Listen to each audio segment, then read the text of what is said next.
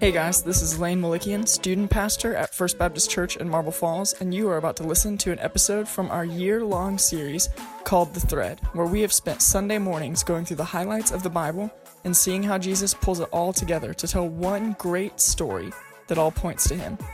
During this time of social distance, we want you to be able to continue that study or pick it up for the first time. So each Saturday, you'll get a new episode via podcast teaching you through the content.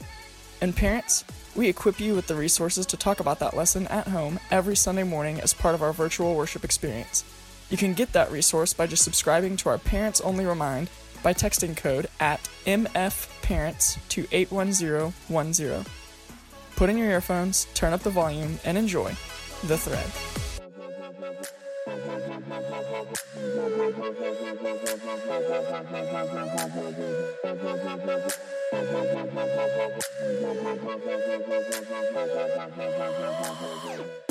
Well, one of the interesting things about me is that I hate storms. I always have, but I think I've actually come to hate them more as I get older. I can remember when I lived alone in Graham, Texas before Haley and I got married, and we had multiple tornado warnings in a week's span, and every time I would lock myself in my bathroom with like a tiny pillow fort around me and my phone ready to send like my last words to Haley before it just took the house. Even today, I hate driving in bad storms. I hate when they come at night, and it's all centered on the amount of things that are outside of my control at that moment. And not only that, but the amount of damage that can be done by something that is so powerful. See, creation is kind of a beast of its own. Storms, climate change, rampant viruses. It seems like it's out to get us more than it is to benefit us some days.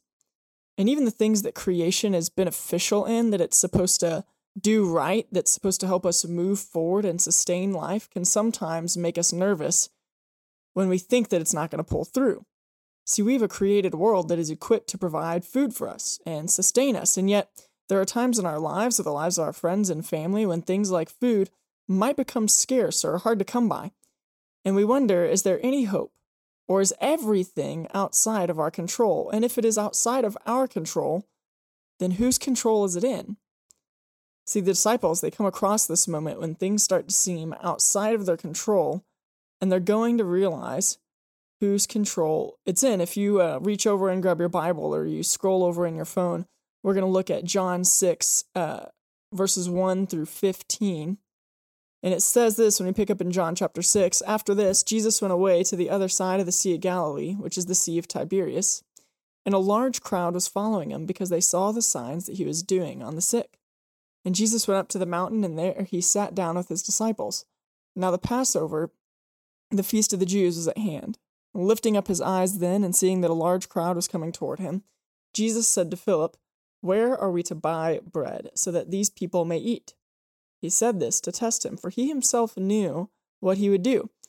Philip answered him, 200 denarii worth of bread would not be enough for each of them to get a little.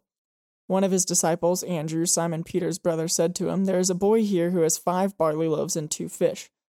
But what are they for so many?" Jesus said, "Have the people sit down."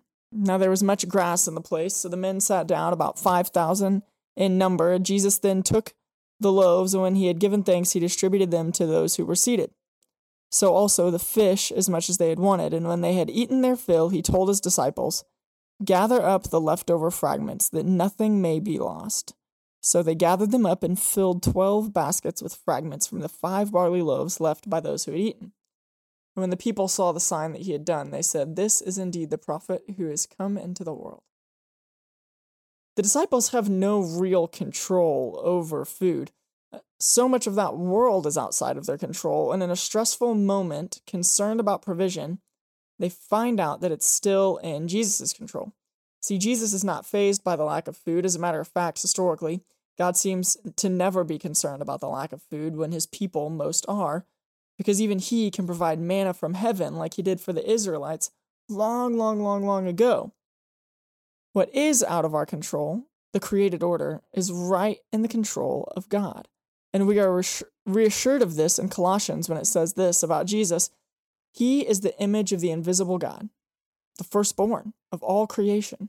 For by him all things were created, in heaven and on earth, visible and invisible, whether thrones or dominions or rulers or authorities, all things were created through him and for him, and he is before all things, and in him all things hold together. Jesus is the one in control. Why? Because he is the image of the invisible God, and he was there at creation. He took part in creation, and the one who creates has control over the creation. Well, what does this mean for us? That when the things that are out of control seem like too much, we can come to Jesus and trust that he is working those things out. It may not always be the way we think, but it is always for our good. What is interesting about the feeding the 1,000 story is that the same crowd goes searching for Jesus the next day for a quick meal. And Jesus doesn't feed them this time. Why? Because they didn't want Jesus. They just wanted a quick meal. He reminds them he is the bread of life and the only one that can truly satisfy. When life gets out of our control, we don't need more control.